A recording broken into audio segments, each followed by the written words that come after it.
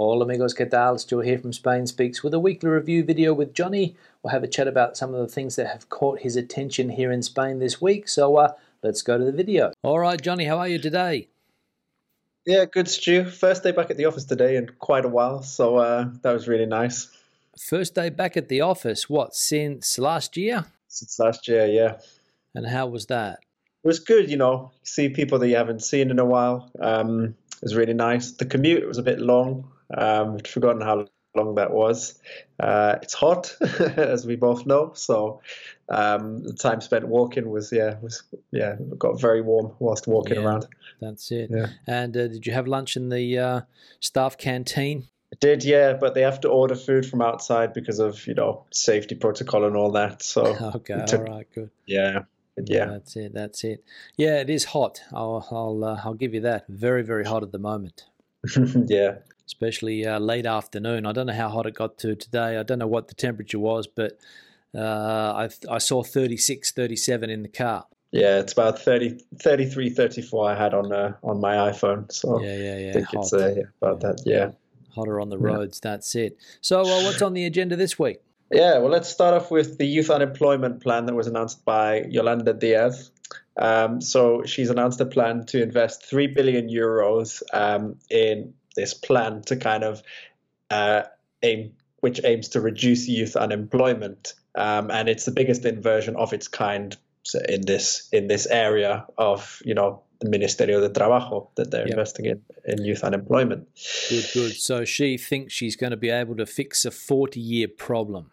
Well, yeah, it's sadly it's been a problem that's been around for a while in Spain. It's still going on today as well. But we can hope because we hope that the young people, our generation, we can bring something, that we do have the opportunities that we need to be able to bring value to the workspace. I don't think there's any doubt that young people bring value to the workspace. It's just a question of getting that harmony between companies and getting them to employ young people and having the conditions there for it. I mean, there's a lot of exploitation in the workplace, and I think we're going to talk about that in a minute as well, because they're also going to try and change something along those lines. But youth unemployment, as we have said, I think even in these videos here, Johnny, it's extremely high, and the social consequences of that, and now with the pandemic, I mean, fair enough, politicians have to say something, but nobody's been able to do anything about it before, I don't think, various governments over the years. So I am a little bit skeptical when you hear these types of things, throwing a lot of money at a plan that hasn't been successful before. Yeah, I think some autonomous communities probably suffer more than others. Maybe communities like Madrid and Barcelona are less hit, but it's difficult for young people as well to get quality jobs in the field that they're studying. Yeah. Even in like TV and series on Netflix, you hear the odd young person who's like, I studied this, or the character's like, I studied this, but I'm working in this because there's no work. Yeah, but I think that's fairly common in other countries as well, that you don't necessarily have to go into the profession that you study. Yeah, but then again, when you're talking about a prison guard who has a master's in business, then I think it's something a bit different, right? Oh, okay, yeah. So you're talking about going into jobs that are not to the level that they expected when they went to university. Yeah, that's my... Yeah. Well, I don't know, Johnny, the more I spend here, the more I think that things happen for a reason. So I think youth unemployment is high and there's a reason for it. I don't know what it is. Maybe it's in the interest of the business elite in this country to have it that way. Maybe it gives them access to a more... a hungrier talent pool, maybe. Maybe it is something that they're able to, how can I say this? They can, sort of get the best people for the jobs by, because people are desperate to work in these companies, so they might take advantage of that. So again, I think things happen for a reason, and there's a group of people that want them to continue that way. Yeah, it could be. I'll not comment on that, but it could well be the case. Yeah. I mean, we saw a case today where this same Labor minister a couple of years ago, they increased the minimum salary, and all I'm reading in the paper today is that it didn't create jobs. So there's a push from a certain sector of society to bring down these policies. Yeah, on that, I read the opposite happened, that unemployment increased as a result of the minimum wage being increased. Unemployment increased. Yeah, I read that. They actually lost jobs as a result of increasing that minimum salary. Yeah. So, I mean, I don't know. There's, like I said, there's interests that seem to want to work against these initiatives. Yeah, it could be. It could be. I don't know. I mean, I was looking into it a little bit before, and they said that Spanish companies are one of the reasons for this. The irregular job market, or the unequal job market. A lot of people have very good contracts. A lot of people have very bad contracts. The university studies that people get, a lot of Spanish youth are disenchanted with the system. They feel disenfranchised from the system, and it all creates a sort of a bubble. Yeah, I understand what you're saying. Yeah. So I don't think it's... Sorry. No, I was just going to say, I think my experience of looking around, seeing friends, and who work in the UK, who study in the UK, their opportunities are a lot better than the likes of people living here in general. Yeah, well, I saw the other day that some 300,000 Spanish people are applying or have applied for residency in the UK, and a lot of them are young people that can't get jobs here, or they go there because they have better job security and more access to the labour market. So, like I said, I'm a little bit sceptical, Johnny, that this is going to be the policy to change things, but let's hope that I'm wrong, and let's hope that things do change. We can hope, yes, we can hope. Because I have a vested interest in this, having an 11-year-old son. I want him to be able to get a job one day, you know? Of course, yeah. Not being unemployed until he's 35 years of age and living at home, which is sometimes the case for others. But anyway, what's next on the agenda, Johnny? Yeah, so let's come back to that point you mentioned about working conditions before. So another thing that Yolanda Diaz has announced recently is the reform of temporary work contracts. So the idea that people who've been on temporary work contracts for a set amount of time, I think it's 24 months out of the past 30 months, automatically get moved over to a fixed contract, so a permanent contract. Companies also, as well, if they want to hire a temporary worker, they'll have to state the reasons why they want to hire a temporary worker. And the idea behind all of this is because she wants to ensure job security, better working conditions in the labor market, and it's sometimes the case that temporary work contracts are abused in certain cases, yeah. Yeah, well, absolutely, they're abused, yeah, because as you said, people just go from temporary contract to temporary contract, and as a result, they have no job security, and it makes it difficult for them to live their lives when difficult to get access to credit, difficult to plan a family. So, another plan that the government has.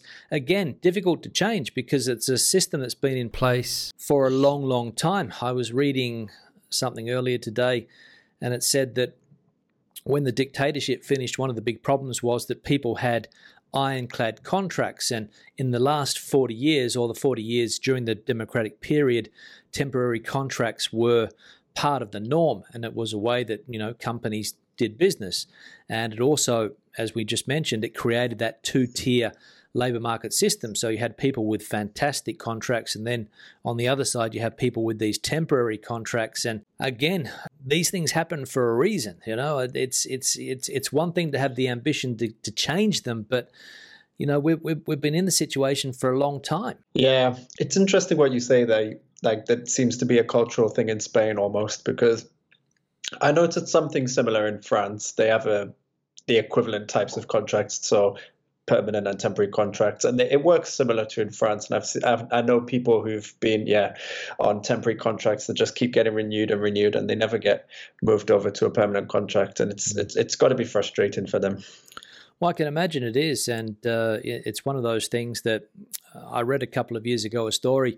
Somebody had been on temporary contracts for 10 years. He started when he was 25 and he was 35. He wanted to try and have some type of job security, a permanent contract, and that's the idea that people have. And if they don't get that, it again leads to the frustrations. Yeah, absolutely.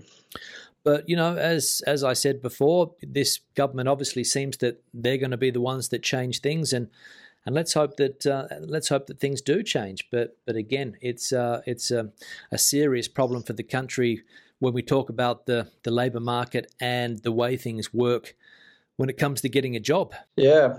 Well, you say the government wants to try and change that. They have made some pretty drastic steps. If we think about what we talked about in this video and previous videos, when we talk about the likes of making Deliveroo and Uber have to contract riders on, permanent contracts. Yeah.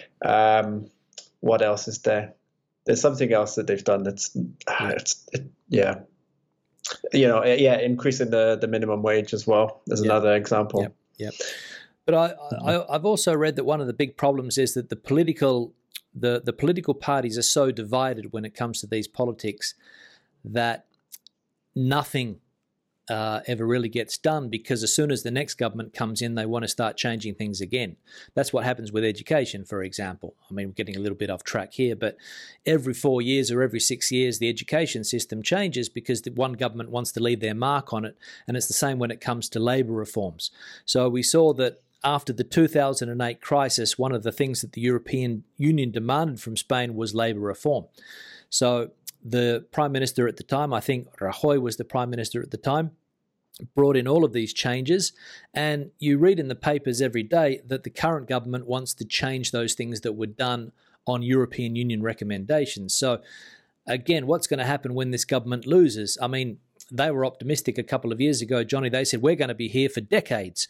But I don't think that's going to be the case. I reckon now we've seen with what's happening in some parts of Spain that this government, I think their time's up. And, so what's going to happen in 3 or 4 years' time if they do change and all of these things that they've done, gone? Yeah, something to keep an eye on. We'll not get into the politics of it all, but I can understand your point of view. You're optimistic, Johnny, but I've been here for 22 years. I haven't seen any changes. Yeah. Oh, I'm not necessarily saying that I am completely optimistic about it. I try to always come with a balanced view. I'd like to be optimistic. Yeah, of course. I would like to have a balanced view as well. But as I said, the longer I live here, the more I come to that conclusion that something or some forces don't want these things to change. I don't know if it's true or not, but it seems to be the case. Yeah. Yeah. I guess. But anyway, we won't go on for this for too much longer. Now, what's the last thing? The king's optimistic. Yeah, the king is optimistic about the future of Spain. He thinks that the key is for Spain to recover and come back with a bang is the digitalization of the economy, sustainable investment, and what was the third one? It was internationalization as well. Okay. So these are the king's 3 things that he's highlighted. Yeah, does this have anything to do with Pedro Sanchez's 2050 plan? Is it along the same lines as that? I believe so. In the article that I read about the King's speech, there may have been references to it. However, what I've noticed is there's a lot of articles coming out talking about different elements of these 3 points that he's mentioned. So the likes of the Comunidad de Madrid has talked about the digital revolution being inevitable, and they're looking at what they can do to try and drive that and make it digitalization more accessible in the community. You have the president of HP Spain who said it's important that medium-sized companies start to digitalize, because if they don't, they simply won't be able to get by anymore. Yeah. And then on the sustainability side of things, there's arguments about what is sustainable investment, because no one can really come up with one definition of what is sustainable investment. Yeah. So when they talk about digitalization and small companies need to digitalize, what do they mean exactly by that? That they have to invest in software? Because the government's also throwing money at this. So they have to invest in software. Do they have to go to online contract systems? Do they have to avoid using? I mean, what do they mean exactly by this? Everything I've read seems quite general, but I would imagine along those lines is what they're thinking. Basically, everything that we've seen come as a result of the past year and a half or so.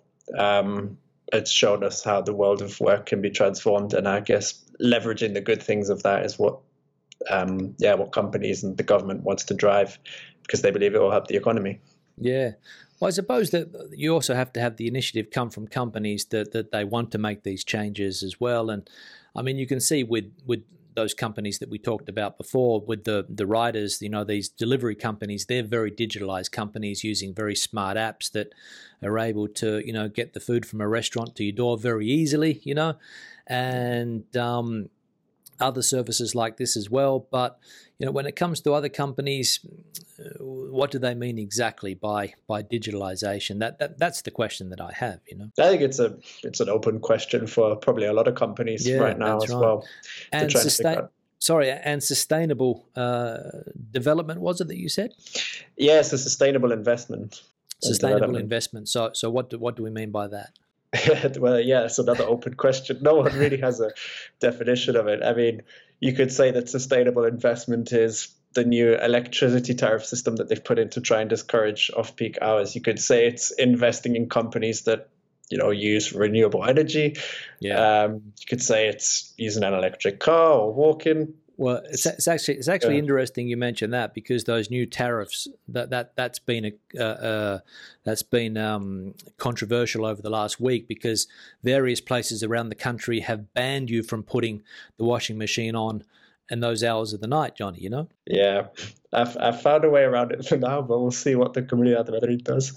Well, I don't think they've done anything yet, but there are places around it. So one thing is to promote this, but another thing is that you regulate against it. So I can understand the government is forcing people to change their electricity use habits, right? I think that's what they're trying to do. Correct me if I'm wrong, but I think that's what they're trying to do. So the electricity companies or the electrical companies bring out this new system that you get benefits if you use your appliances from these hours to these hours. And then the first thing that happens is that neighbors around the country start to complain because people are doing what they are encouraged to do. So again, where do we go from here? Yeah, it's a bit of a catch-22. It seems to be. It seems to be. So push people in that direction, but then don't regulate against it, or come up with some other type of way to do it. But it seems to, like hitting your head up against the brick wall, Johnny. Yeah, that's one way to. That's it. Yeah. So a sustainable world. Yeah, I think that's what they're trying. They're pushing in that direction, definitely. And but there's a lot of challenges to get there, I think. Mm-hmm. Absolutely. Yeah. Yeah, a lot of changes. That's it. So the king had his 20 cents worth on the matter. So we'll see if people listen to him or not. I don't know. Yeah. That's it. Yeah, we'll see. All right, anything else, Johnny? So that was all for today, Stu. All right, good. So we'll start to wrap the conversation up there. Yeah, so, when we talk about these things, I get a little bit worked up, Johnny, you probably noticed, but just because, as I said, the longer I'm here, the less change I see, and that's where the skepticism comes from. But optimistically speaking, hopefully things can change. But, as I said, I would love to see my son get a job and become independent when he's 21 years of age, but I haven't seen it happen to too many people. You got to have some optimism, though. Otherwise, life could be quite, well, it's not, not enjoyable. My optimism lies in the fact that I could send him to another country where probably he would have more opportunity to do that. So that's one of the benefits. But apart from that, I'm a little bit skeptical, as I say. But anyway, we'll wrap it up there, John. I don't want to get too worked up. Yeah, no problem. All right. We'll chat in the next one, Johnny. Have a good one. You too, Steve. See you later. So there we go. That was the weekly review video. Questions and comments, please leave them in the section below. Debate the video out as you normally do. Give it a thumbs up if you liked it, thumbs down if you didn't. I'll see you in the next one. Hasta luego.